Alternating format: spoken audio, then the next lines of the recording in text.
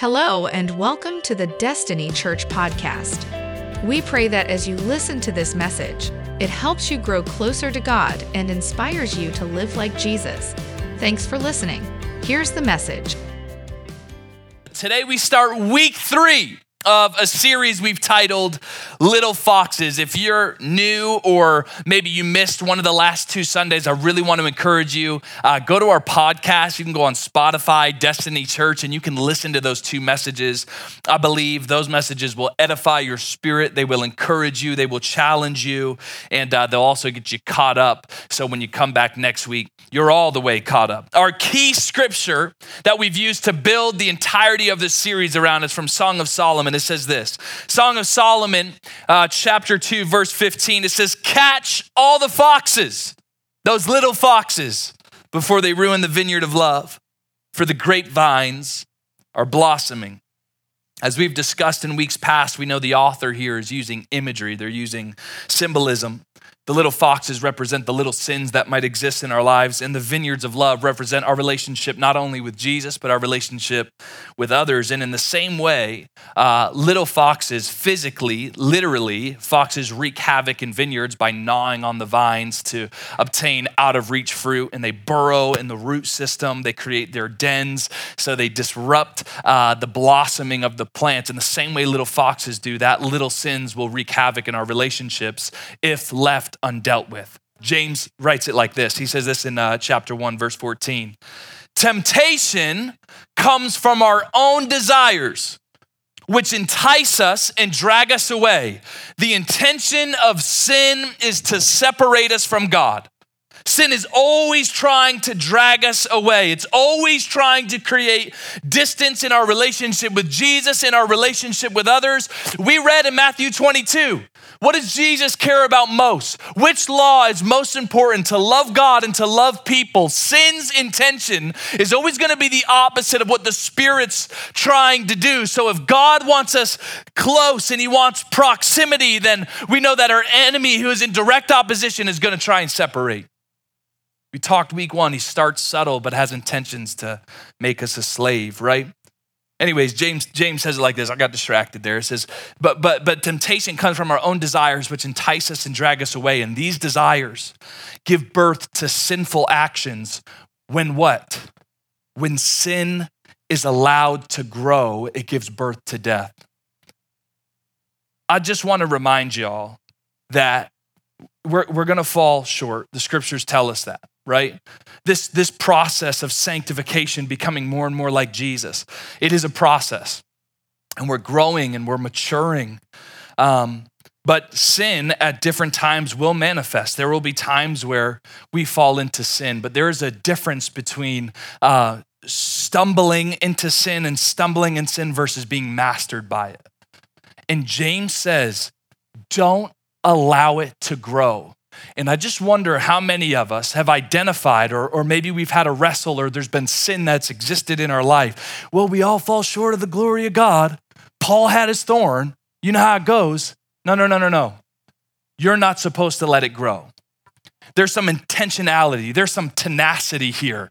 Like, I just struggle with this. Well, have you set up accountability? Well, have you set blockers on your browser of where you can go and where you can't go? Is your wife allowed to look through your phone? So don't tell me, that's just my thorn in the side, but we haven't made any intention to put the sin to death. There's a call for that.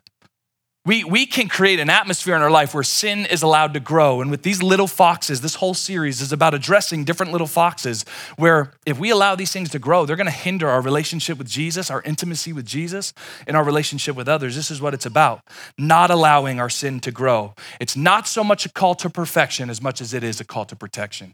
Amen? So, I think it's important. I don't want y'all to leave here saying, man, I gotta do better. I gotta be better so Jesus will love me more. This series is actually about us loving him more, him not loving us more, right? It's about you loving him more, growing in your spiritual maturity and fervor. This series is about submitting to the Spirit of God, growing in our obedience to what he's called us to because we trust where he's leading us. That's what this is about. So Key scripture for today will lead us into our little fox for this morning. It's found in Ephesians 4, verse 30. Paul writes this. He says, "And do not bring sorrow to God's Holy Spirit by the way you live." That'll preach right there, huh? Golly. Do not bring sorrow to God's Holy Spirit by the way you live. Remember, he has identified you as his own, guaranteeing that you'll be saved on the day of redemption. Could it be that there's a difference between God loving us and God being pleased with us? Different message for a different day. But verse 31 says, get rid of all bitterness. Everyone say bitterness. Get rid of all bitterness, rage, anger, harsh words, and slander, as well as all types of evil behavior. Instead, be kind to each other, tenderhearted, forgiving one another, just as God through Christ has forgiven you. One more time, everyone say bitterness. Little fox identified. Come on. Let's pray. Jesus, we love you so much. We just invite your spirit to till the soil of our heart right now. Let it be fertile ground to receive the seed of your word. We pray that we would be transformed in this moment, that you would allow healing and restoration to take place in our vineyards of love.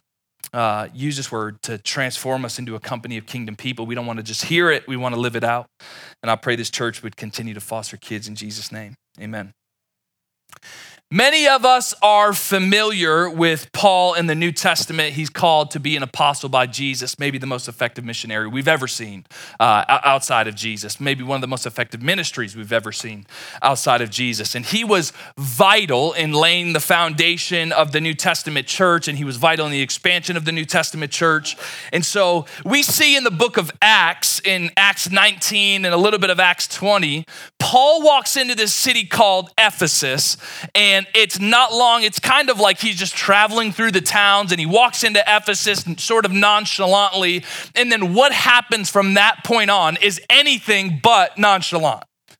Paul starts talking with believers, and he prays for them to be filled with the Holy Spirit. They're filled with the Holy Spirit. He goes into synagogues and he preaches the gospel. He teaches about Jesus. He challenges Jews in their beliefs, but uses the scriptures to point them to Christ, because we know the Old Testament is the New Testament concealed, and he's revealing it to them.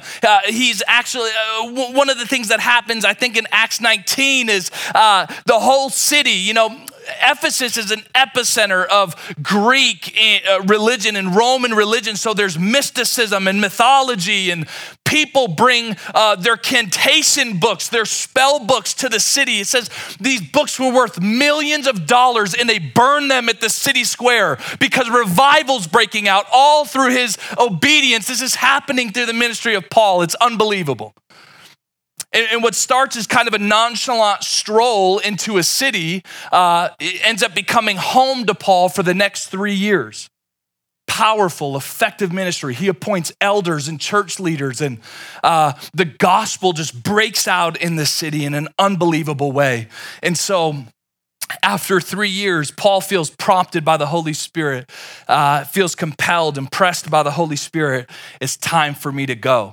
And so in chapter 20, there's kind of this emotional scene where Paul's with the elders, and they all kneel together, and the scriptures tell us that they cry together and they pray together, and then he takes off, and they know that they'd probably never see him again. And so you can just tell that Paul loved the people of Ephesus, and the people of Ephesus loved Paul, and there were these deep bonds. And then so years later, Paul's in a prison cell. Just from, we know that Paul's life was full of controversy from what he was doing. And Paul's in a prison cell. He's writing letters to churches that he's helped start. And one of those churches, one of the letters he's writing, we know it as Ephesians today. And so years later, he writes to the people that he's loved so much, that he spent 3 years with, that he loved. And there's really two halves to the book of Ephesians.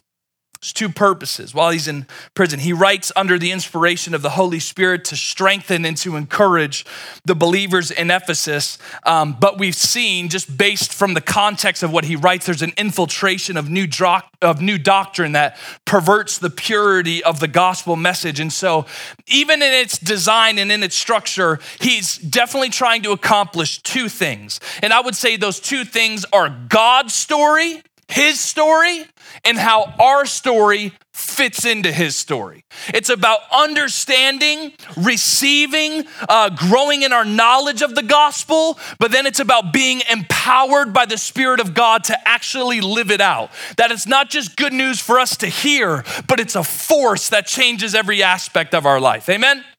So I felt like this passage from Ephesians chapter 1 kind of sums up the entirety of the book. It's really good. It says this, verse 15. Ever since I first heard of your strong faith in the Lord Jesus and your love for God's people everywhere, I have not stopped thanking God for you. I pray for you constantly, asking God, the glorious Father of our Lord Jesus, to give you spiritual wisdom and insight so that you might grow in your knowledge of God. He wants them to grow in their knowledge, right? And I pray that your hearts will be flooded with the light so that you can understand. Everyone say understand.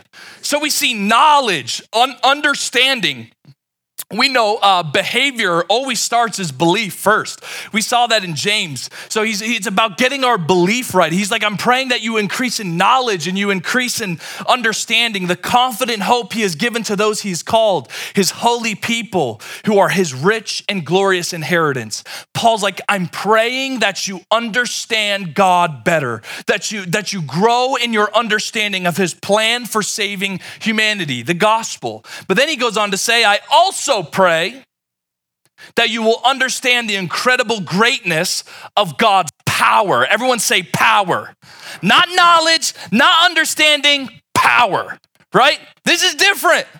I hope you understand God's power for us who believe in him. This is the same mighty power that raised Christ from the dead and seated him in the place of honor at God's right hand in the heavenly realms. There's God's story, then there's our story and how we fit into it, living out this good news. What is faith in Jesus actually? Not only what does it mean, but how does it apply? And so at this point in Paul's letter, so Ephesians 1-3 is really clarifying the gospel message and God's intention for saving humanity. And then 4, 5, and 6 is basically like, here's how we live it out practically. Here's what it looks like to follow Jesus well. So this verse and our verse that's gonna really carry us through the rest of the morning is found in Ephesians 4, starting in verse 17. It says this. Y'all with me? Throwing a lot at you. You catching it? Just making sure. All right. Ephesians 4, with the Lord's authority, I say this. He's under the inspiration of the Holy Spirit. This is truth. This is revelation right from the heart of God. He says, with the Lord's authority, I say this, live no longer as the Gentiles do. If you're in church and you don't know what a Gentile is, make it really simple. It's you're a part of a religion that's anything other than knowing and following Jesus, okay? Oh, these pagan religions, not a believer. A Gentile is a non-believer.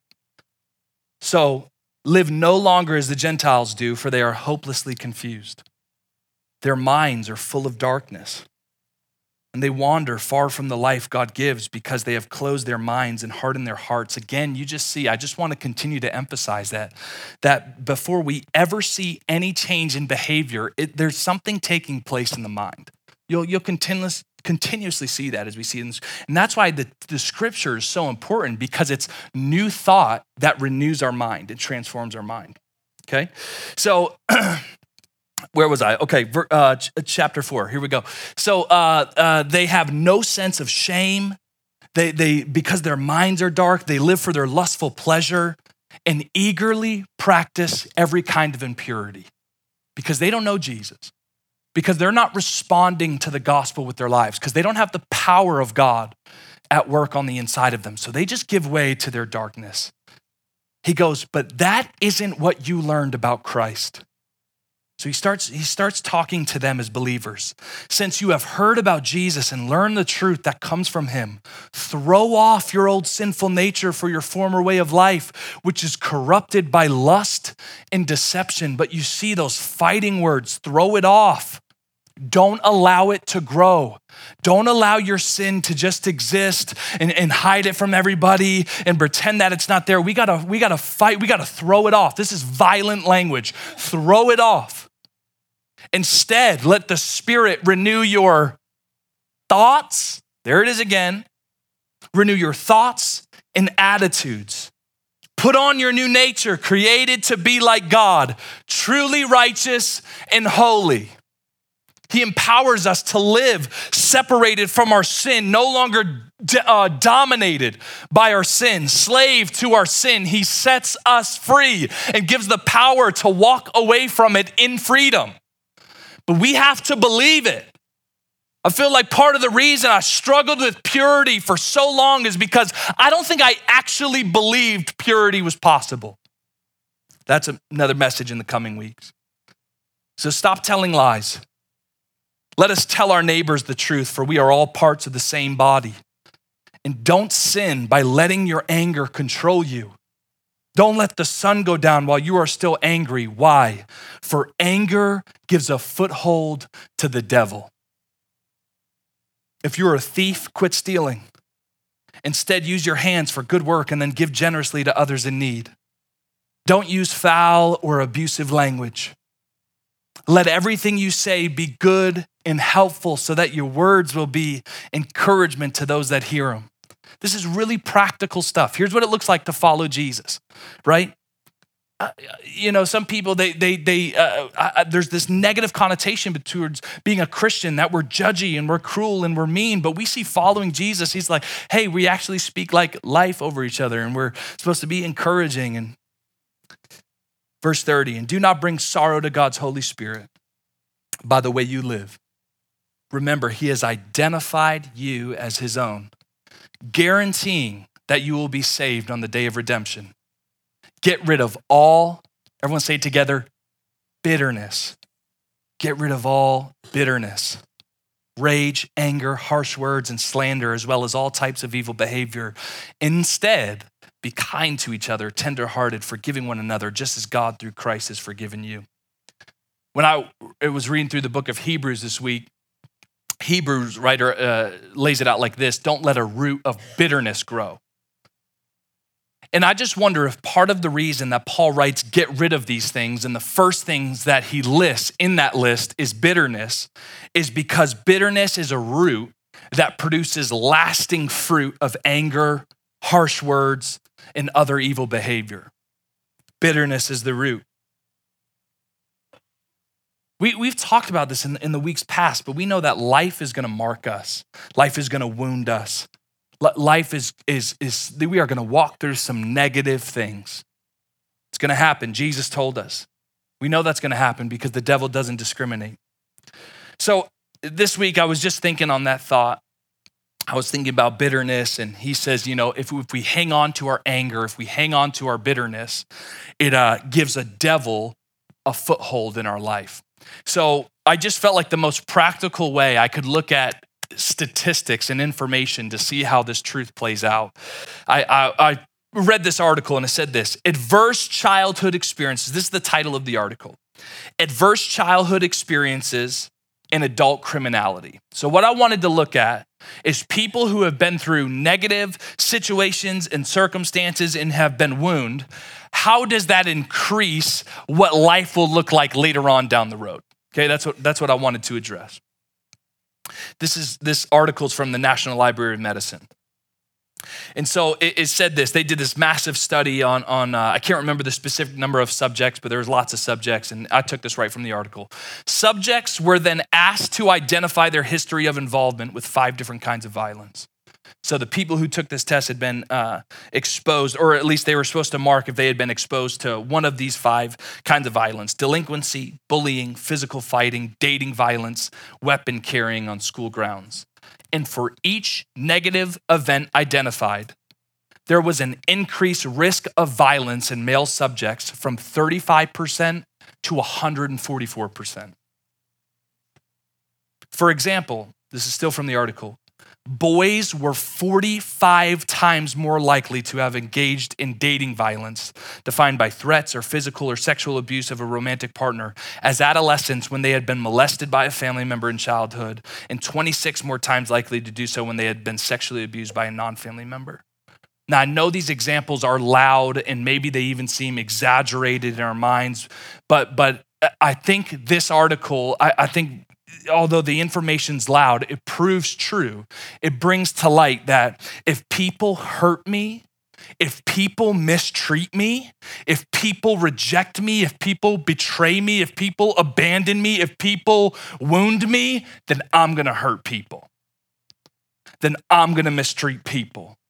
Then I'm gonna reject people. Then I'm gonna wound people. And so often we allow evil seeds to plant, to grow bitter roots in our hearts, in our bitterness produces this poisonous fruits that just contributes to the enemy's schemes. Bitterness. It's a little fox that'll wreak havoc in our vineyards of love.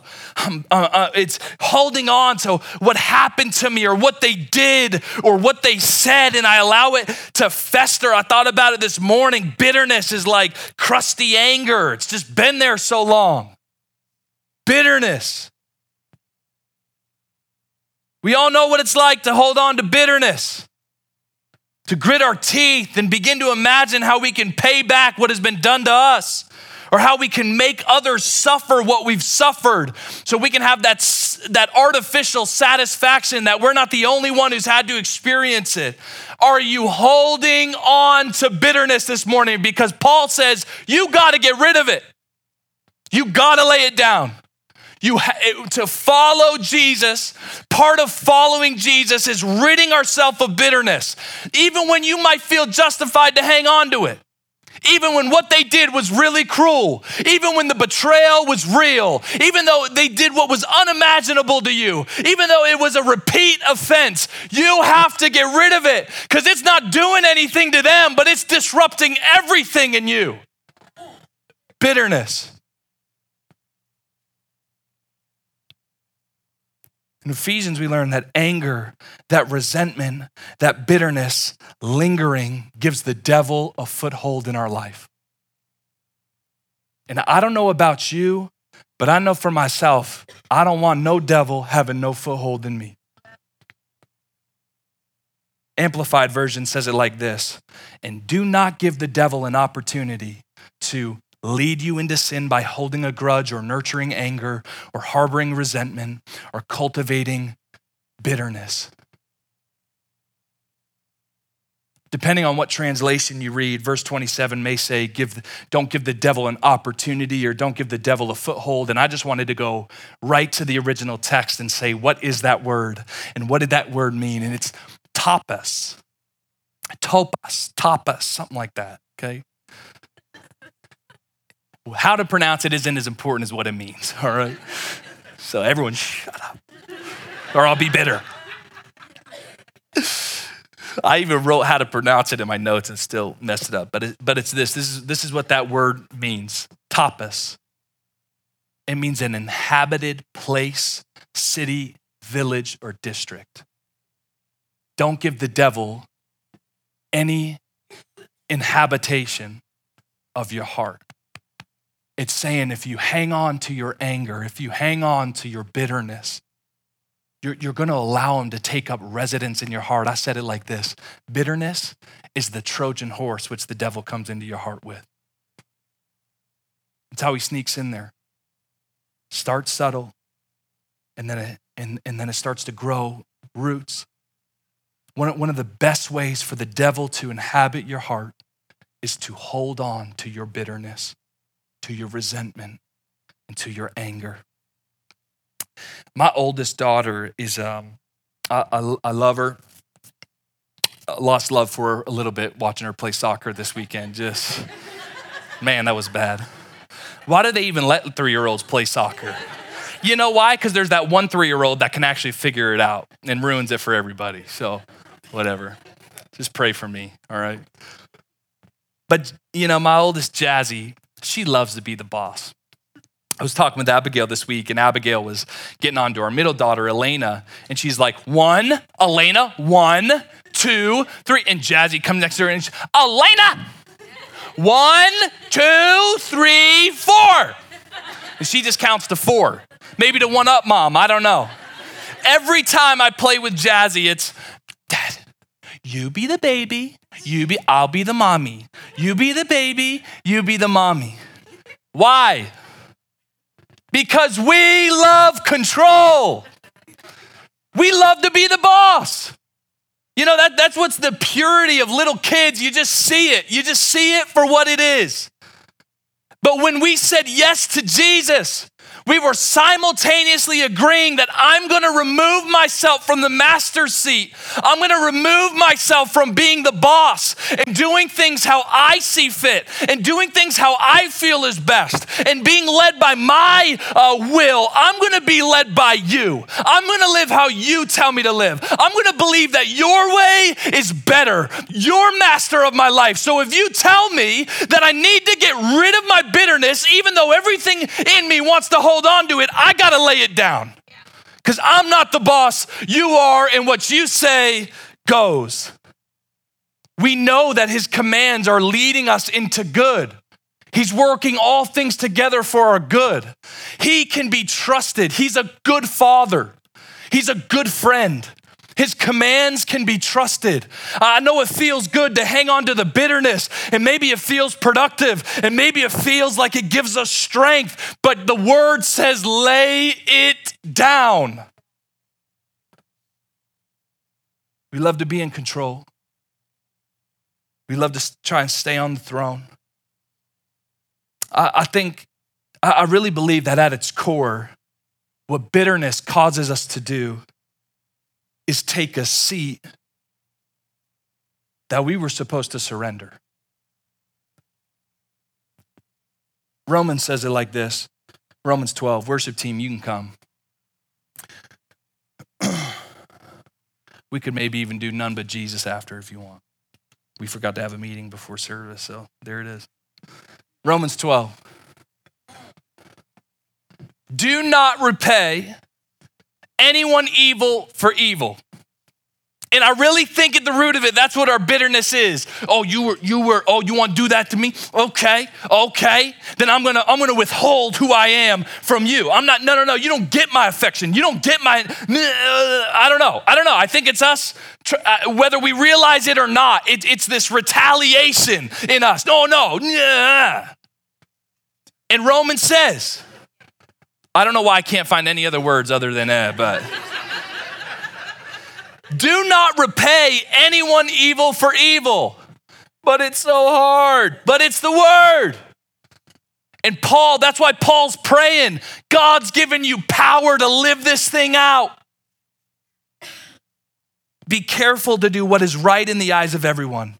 If it is possible, as far as it depends on you, live at peace with everyone. Do not take revenge, my dear friends, but leave room for God's wrath, for it is written, it is my time to avenge. I will repay, says the Lord. On the contrary, if your enemy is hungry, feed him. If he is thirsty, give him something to drink. In doing this, you will actually retaliate in a more powerful, effective way if you will love people instead of hate people. If you'll let me sit in that throne, I'll take care of you. I'll deal with everything that was done to you. I'll deal with it. This is what he's inviting us into. And come on, I would rather God deal with my enemies than me. He's a whole lot more powerful than me. That's kind of cruel. That's not the right heart, is it? But he writes, do not take revenge. It's a call to trust God, that he's gonna work it all out for good. So why are we hanging on to our bitterness like it's gonna do something for us, like it's gonna be some sort of solution? It's not. It is mine to avenge. I will repay, says the Lord. On the contrary, here's your job. Here's what you need to do in the meantime. If your enemy is hungry, feed him. If he is thirsty, give him something to drink. In doing this, you'll heap burning coals on his head. Do not be overcome by evil, but overcome evil by doing good. The reason we hold on to our bitterness is because we think it's productive. We believe if we hold on to our bitterness, I'm in control. If we stay bitter, we can't get hurt again. But it's a root that produces fruit that ends up poisoning ourselves and poisoning people we love the most. You have to lay your bitterness down. You have to lay the hurt down. You have to lay the resentment down. But Pastor Mark, you don't know what they did. You don't know how they hurt me. It doesn't matter. It doesn't matter. He didn't say that, oh, well, they did this, so yeah, you can hang on to that bitterment. Lay it down. You don't have an excuse to hang on to it. If there's bitterness, if there's resentment, if there's anger, you have to let it go. You have to release it. I know life is evil and people are evil and bad things happen and I don't have all the answers, but I know that we're supposed to respond with surrendering how we want to feel. You can't carry it anymore. It's crippling you. But Pastor Mark, I don't know how. You just got to give up control. You got to agree with the Spirit of God that it's time, that you want to be obedient. You got to start loving again. You got to start speaking encouraging words again.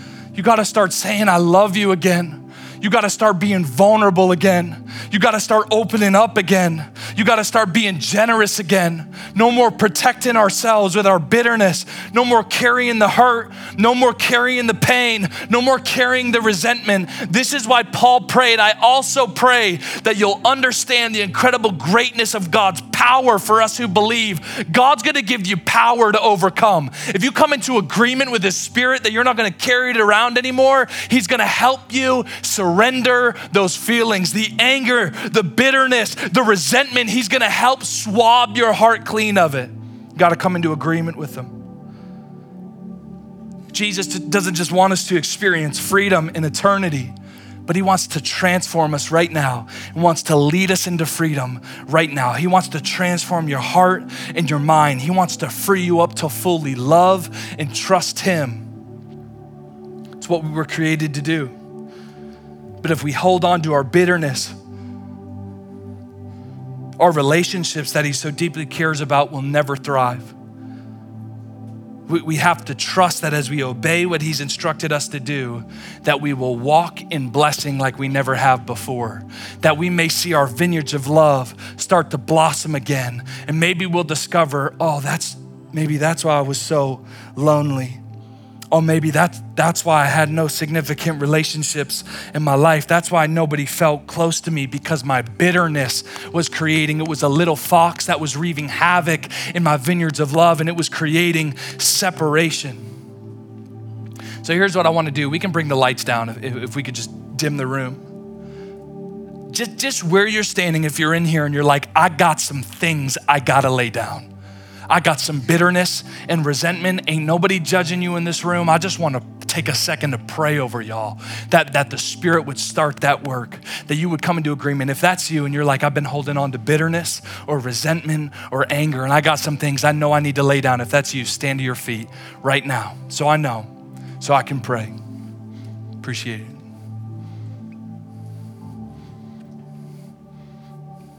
Come on, y'all can just start to play a little bit if you want.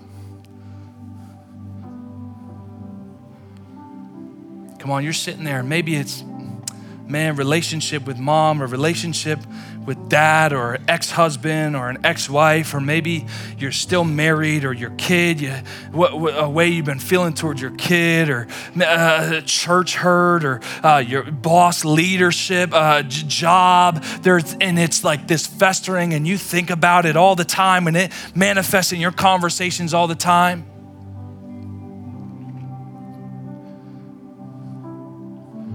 Come on, would you close your heads? If you're close your heads. If you're standing, would you close your eyes? Would you just put your hands out like this? And let's just tell God, I agree with you and with your Spirit.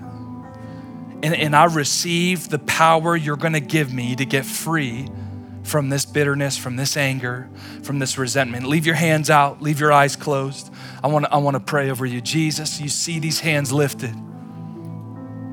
Jesus, you see these hearts. You know these needs, you know these situations, you know these circumstances. And you've commanded us to get rid of all our bitterness, all our anger, all of our resentment. So if you're gonna give us a command, I'm gonna trust that you're gonna give us power from your Spirit to live it out, because that's what your word says you'll do.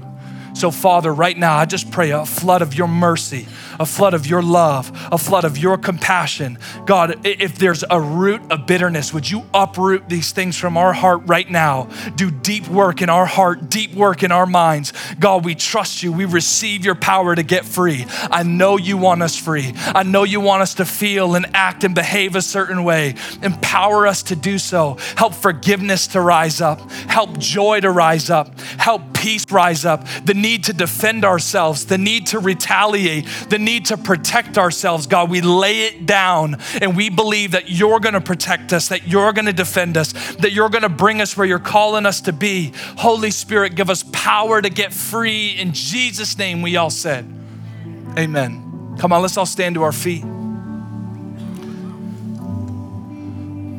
Man, I just wanna take a second to worship on the truth that was shared. And as you sat in your seats, you looked around and you saw people standing. And so as we go into this last song, let's pray that those who are standing will continue to experience freedom. But also let's just praise God that he's willing and that he's able to help us and to carry us in such a way that our vineyards of love will blossom. Amen? All right, let's worship.